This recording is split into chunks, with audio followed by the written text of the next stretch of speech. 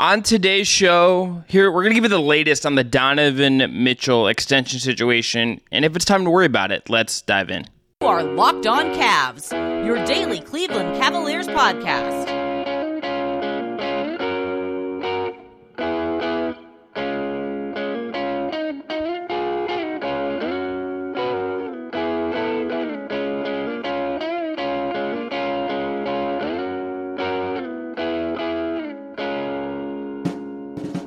All right, the music you heard on the way in is from our friends at Astro Radio. I'm Chris Manning. That is Evan Damerl. As always, we have Jake Stevens producing. Evan currently looks like he's doing like an exam and is like stressed out. So I don't really know what's going on over there. Evan, how are you?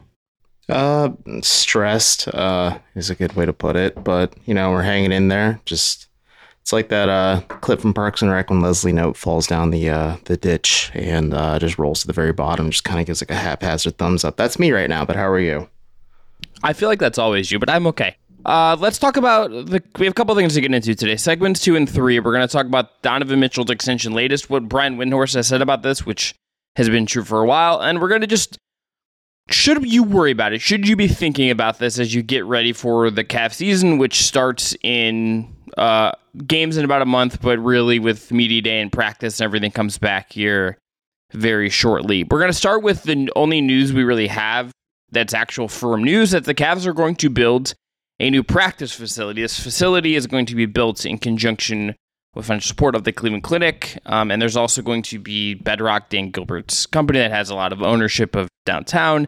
They're going to build the Cleveland Clinic Global Peak Performance Center. This will move the Cavs practice facility from Independence to downtown.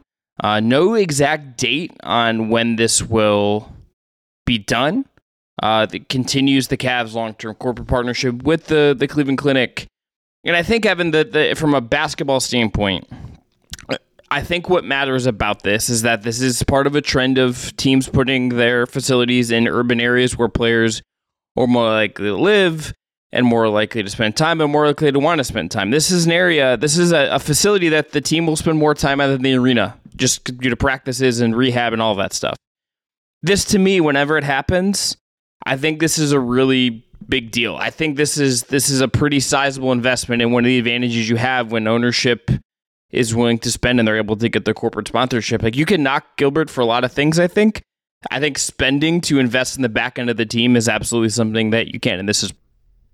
Yeah, I agree with you. I think this is certainly proof of it. I think when Cleveland Clinic courts were constructed in Independence, when we did the reading on Return of the King a while back, a part of that thought process in building it out there was it was closer of a commute for LeBron for practice every day, because LeBron lives in the Montrose, Fairlawn, Bath region, and it's like a 15-20-minute drive, and that's easier than going to downtown, where the Cavs still have their old practice courts and kind of facilities built into the upper sections of Rocket Mortgage Fieldhouse. I think the Charge have a lot of practice there when the Cavs need the facilities, or there's work being done on the courts of the facilities. Like, it's backup courts that the Cavs have there, but it makes a lot of sense.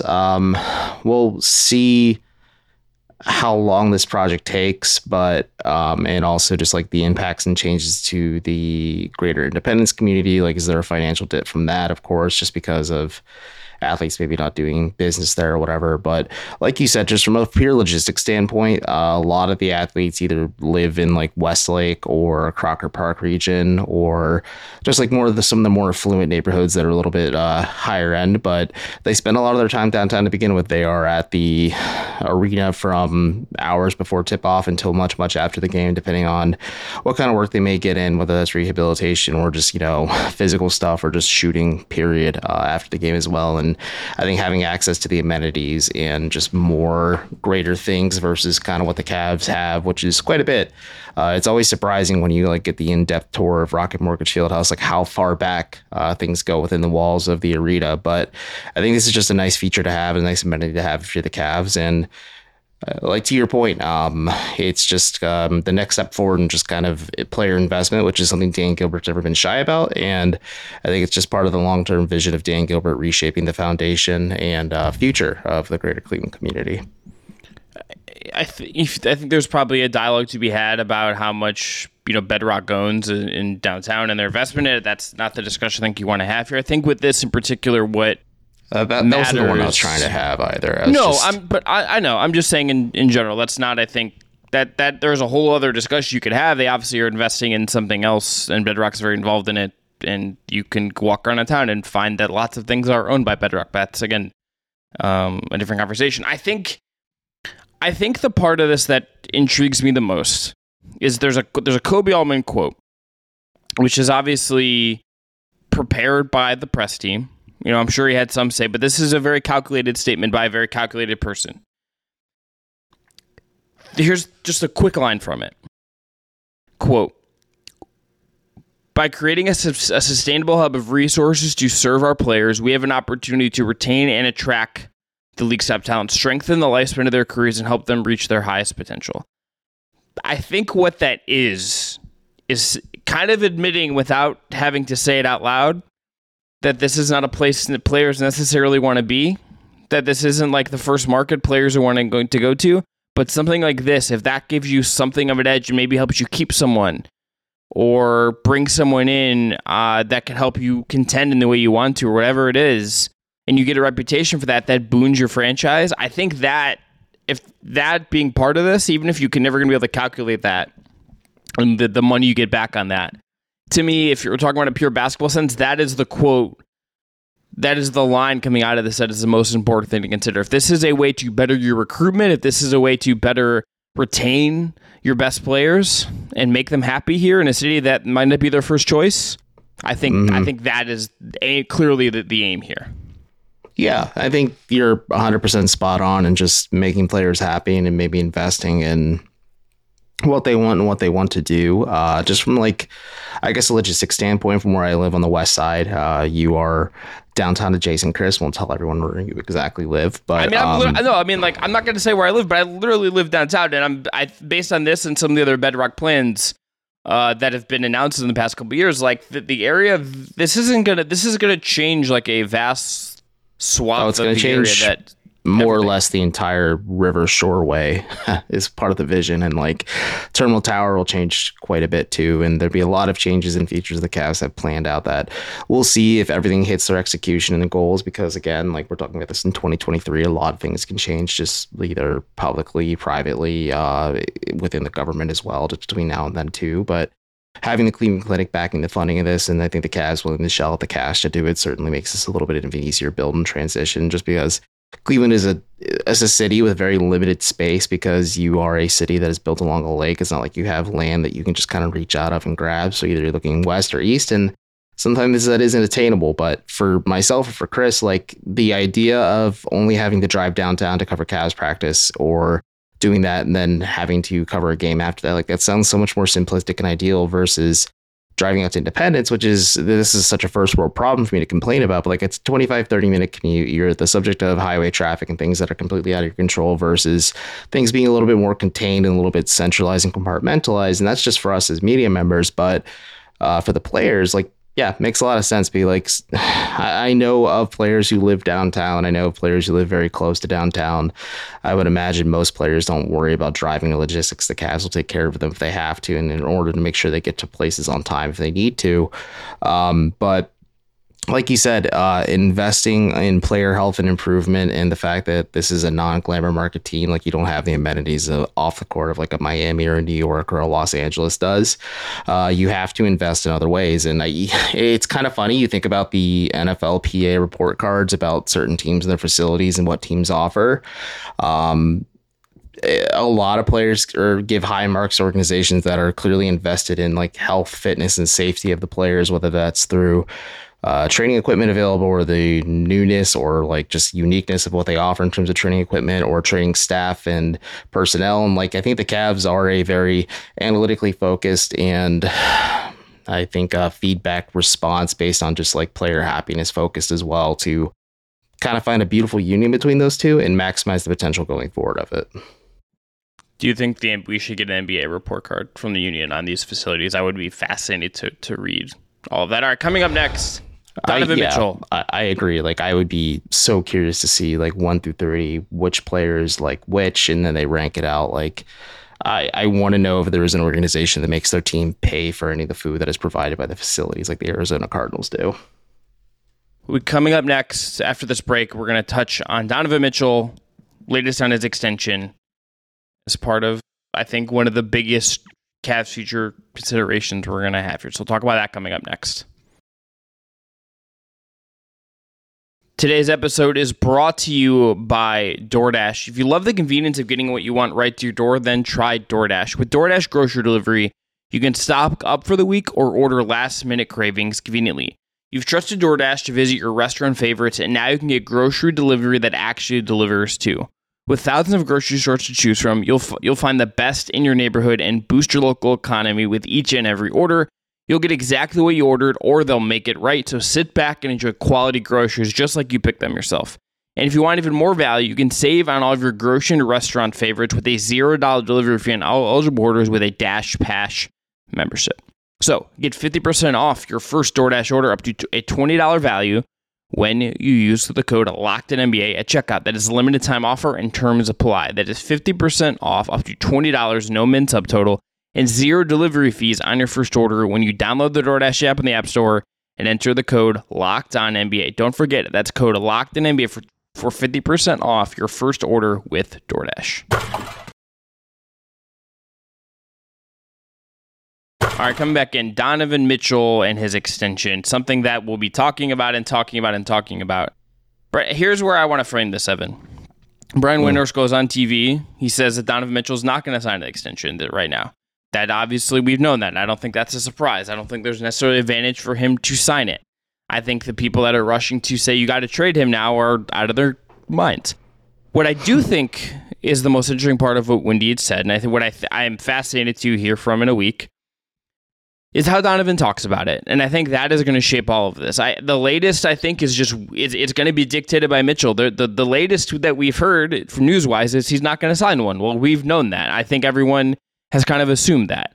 I don't think the Cavs have assumed he was going to sign one, even though he's eligible. What I do think is we're about to find out how he's going to talk about it and what his kind of thoughts are and the tone that sets. That, to me, is really the next. It is the only domino really to fall here as we're looking at a possible Mitchell extension. Yeah, I think he did do a good job in quieting some of the outside noise surrounding what's coming with a possible extension, or at least his long-term future with Cleveland, and the fact that he did just make that Instagram post about him in a Cavs jersey and just thinking about things, and use the shh emoji just to kind of shush. Maybe he's implying he's shushing the outside noise, but at least from like a fan base perspective, it does quell a lot of that outside noise. I don't know what it's going to do from a media perspective, especially just how this entire season goes, the upcoming season goes for the Cavs and Mitchell as well. And like, how does this partnership and marriage between the two work? But you look at that, and yeah, I think it's a question that is certainly going to be asked a lot of media day. I do wonder if maybe he puts out like a blanket statement to lead the press conference, just to say like, hey, I'm not really here to talk about my future with the team. I'd rather focus on what the season is ahead of us. And it's probably going to be the same answer he gives now and again and time again until we get to the point where he is extension eligible. And then, like you said, I wouldn't be surprised if he doesn't agree to an extension right away, because financially he can make more in the long-term run if he doesn't really mortgage its future, quote unquote, like the Cavs. And of course, things could change between now and then. Like, you don't want an injury or anything like that to happen. But just looking at this from like a pure, like just fly on the wall perspective, I don't think there's going to be much from it. I think he's just going to maintain the stance. And Donovan's just kind of a guy who doesn't really alter his stance or flow on a lot of things. And he's very much one who is quick to deflect or step away from the spotlight when he doesn't want to be in it, and find other avenues and ways to just focus on other topics, whether it's the team itself or his teammates, or maybe even how last season ended, or just anything in between. Like, there's so many other storylines about this Cavs team that could fall to the wayside pretty quickly, just because, like you said, there's some sticker shock, or maybe just some shock value from it coming from Brian Windhorst, one of the most reputable NBA insiders. But it's also not really that big of a surprise if it's just like you or me. Like, I saw it, I'm like, okay, so we just kind of have a confirmation of what we already knew. Here's what I would say in response that I think actually will help us kind of move this conversation forward in an interesting way. Mitchell could do something similar to what Giannis has done. He is not the caliber of Giannis. There's not, I think, the fate of a franchise hanging on Mitchell's shoulders in the way there is with Giannis. But Giannis has been very transparent. Giannis has been about as transparent and frank as you're going to get a superstar being about what he wants. Is Mitchell going to do that? Or is he going to say, I don't want to talk about it. I'm not going to answer questions about it this year. Like, I think there are different ways you could handle this by trying to push it aside that will give you different vibes and give people different feels and tell you different things. The way Giannis has handled it is, I think, frankly, like, even if it's uncomfortable in a little bit because he's being so honest and transparent about, like, hey, like, I could leave. I would rather a superstar do that than just kind of like never talk about it. I understand there's PR implications, but I think, Evan, that to me is the interest. I think there is something to be learned about what's going through Mitchell's brain as far as what he says on media day. And if it all kind of says like, yeah, I want to win, and talks about kind of a little more open than I think we've seen so far, or he's been on Instagram. Yeah, and to your point, like, it could be a PR nightmare because you think a lot of a weird example, of course, just looking at it from like the long term and how his career's gone. But like, I remember when Kyrie like first went to the Boston Celtics, he did like that huge like thing where like, I'm going to be a Celtic for my entire career. Or you have that, or from like a team / maybe like player perspective, just from how a team handles things. Like when Blake Griffin signed that mammoth contract with the Clippers had buyer's remorse pretty soon after and traded him to the Pistons. And this was after a very long piece came out that said that like Steve Ballmer walked Blake Griffin through like a timeline of his life and his basketball career, and like showed his jersey hanging up in the rafters of Staples Center one day as a Clipper. And like, yeah, that can still happen, but you want to avoid this just in terms so it doesn't get messy on either side. But I think Brian Windhorst also just saying like the Cavs were at least not surprised by this, or at least seemingly knew this when they were trying to trade and acquire Mitchell. And it kind of goes hand in hand with what Kobe Allman was saying, that the Donovan Mitchell certainly made a strong first impression with the Cavs in his first season with the team in full. I'm sure he already had a pretty strong reputation and just foundation during his time with Utah as well. But Altman did say like it is on the organization to prove to Mitchell like, hey, we are a winning team, we are a winning program, we do have a pathway for success, and that could lead to NBA finals or conference finals or even championships. Appearances for the first two, and championships just outright in the last one. But we'll see how this goes. I really do think this upcoming season will be a linchpin on the future of Donovan Mitchell, because you could certainly feel the human aspect of him just being like visibly frustrated that he's just fed up with losing so much in the first and second round, that he really wants to play some meaningful basketball at this point in his career. And now the pressure's on the Cavs to kind of show him like, hey, Cleveland may not have the amenities in New York, and it's certainly not home like New York is, but we have a clear vision and path to you winning, versus maybe going to the Knicks or even the Nets in some circumstances as well. I think there's also a world where this year kind of reveals certain things about who or who does not want Donovan Mitchell, and that maybe pushes his hand in a certain way, at least in the short term. I don't think we can rule that out either. All right, one more break. We're going to come back and talk about if it's worth worrying about if you're a fan. Let's dive in.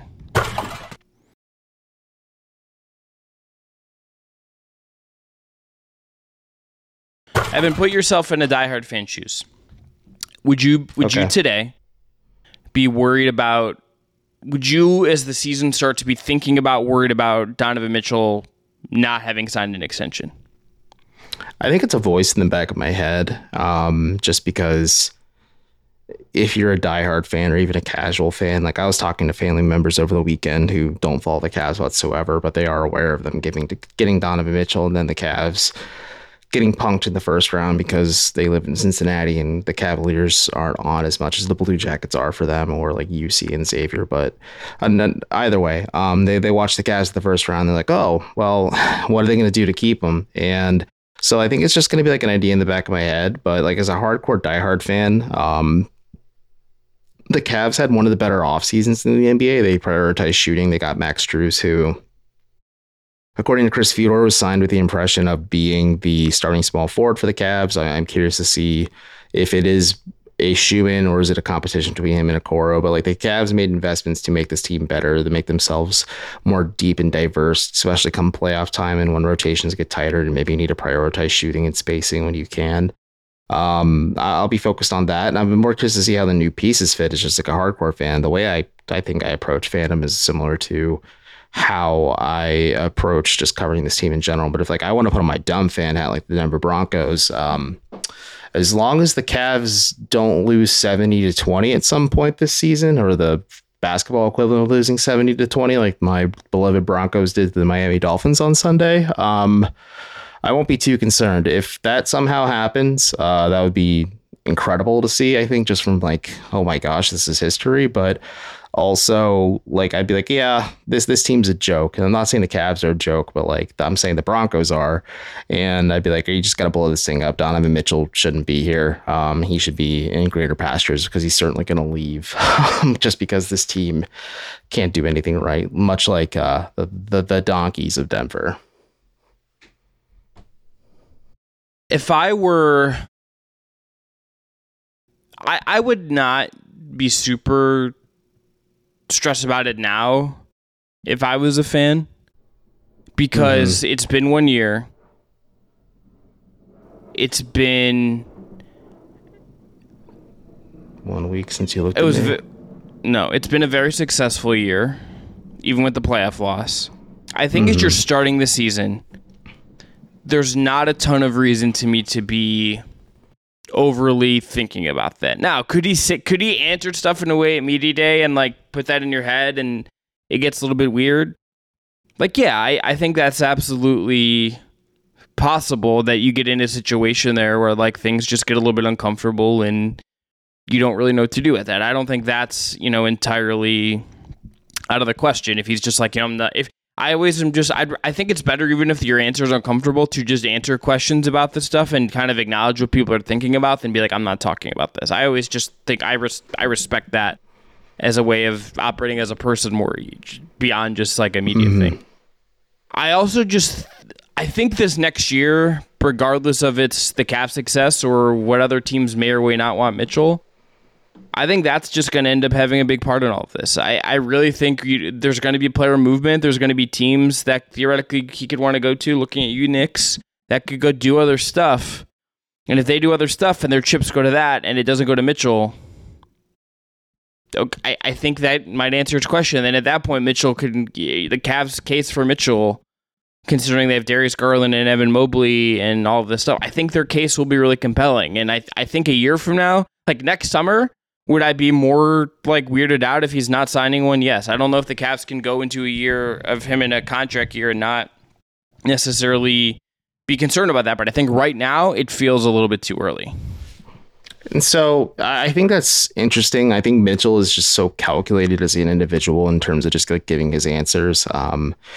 I remember when I was in Salt Lake City for his return to Salt Lake for the first time as a visiting player, that a lot of the questions were the comments he made about how it's hard for a black man to kind of connect with the community, especially with one that is so conservative in the greater state of Utah like it is. And like that was a primary focus, but he was clear, succinct, and honest, but like he didn't say anything like edgy or controversial or like try to like push the needle, or like maybe like he doesn't play the media like LeBron does or did, especially when LeBron was in Cleveland. And to your point, I think when he doesn't sign the extension, maybe there is a bit more of a clearer dialogue with Mitchell than there is with LeBron, where with LeBron, it's just more so like, we'll see what he does. And then they just kind of like keep the conversation at arm's length away until maybe the Cavs do something on their own, or maybe figure out what they have to do to keep LeBron. Like, whereas with Mitchell, there's probably a clear dialogue and understanding of like, yeah, Donovan's pretty happy here. He's happy with the stuff going on off the court. He's happy that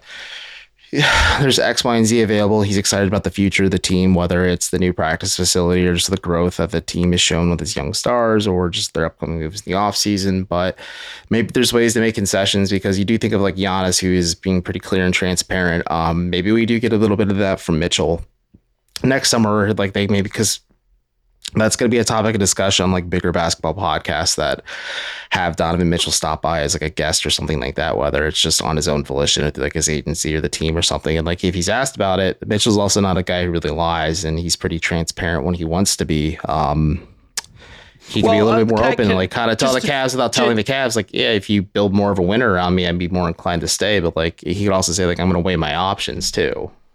I would just say two things to response. Number one, I think Mitchell sometimes does look, and I get why he does this. He had to talk a lot last year. A lot of the times he just says stuff that isn't actually, if you actually read back what he says, he didn't actually say anything.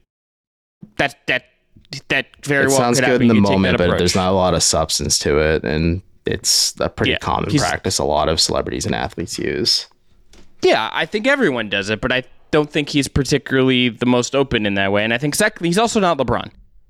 LeBron is the one player that the Cavs have had in the history of their franchise that I think you can let yourself just get bullied around a little bit because it's LeBron James.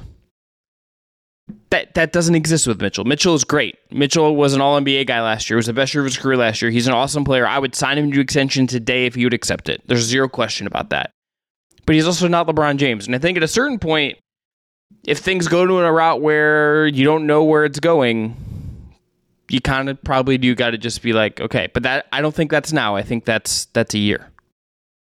Yeah, it's obviously something to answer your question, go back to like the hardcore fan, not even if you're a hardcore fan, if you have direct decision making or control in the basketball operations of this team, like it's an idea, it's a thought that's always going to be weighing on your mind, but maybe it doesn't carry as much weight as what this upcoming season holds. But maybe some clarity comes through, or clairvoyance comes through midway through the season or towards the end of the season, like Mitchell or his camp kind of warms up, or at least indicates the idea of signing an extension of the Cavs, and not like an extension, but he plans on staying with the team for the foreseeable future. Like that can give you a little bit of relief and a little bit of pause, but also shouldn't let you rest on your laurels either, because depending on how the offseason or the postseason goes in the offseason, like you are now fully figuring out like, okay, what can we do to keep Donovan Mitchell, or do we need to start warming up to the idea of trading this guy so we don't lose him for practically nothing, considering all the assets at least we gave up to acquire him, so that we can at least recoup some of the value. And there's like sunk fallacy and all that stuff that comes with it, but I don't know. If you're the Cavs, you already are in a really nice spot because you have Evan Mobley and Darius Garland to build off of, but you obviously want to have Donovan Mitchell part of your long-term future with those two, because you did pay a pretty penny to acquire him. Yeah. Let's leave it there. I'm Chris Manning. That is Evan Darren. We'll back tomorrow. We're going to dive into the new NBA rest policy, how to fix the Cavs, what we think about it, and much more. Talk to you then. Enjoy the rest of your day.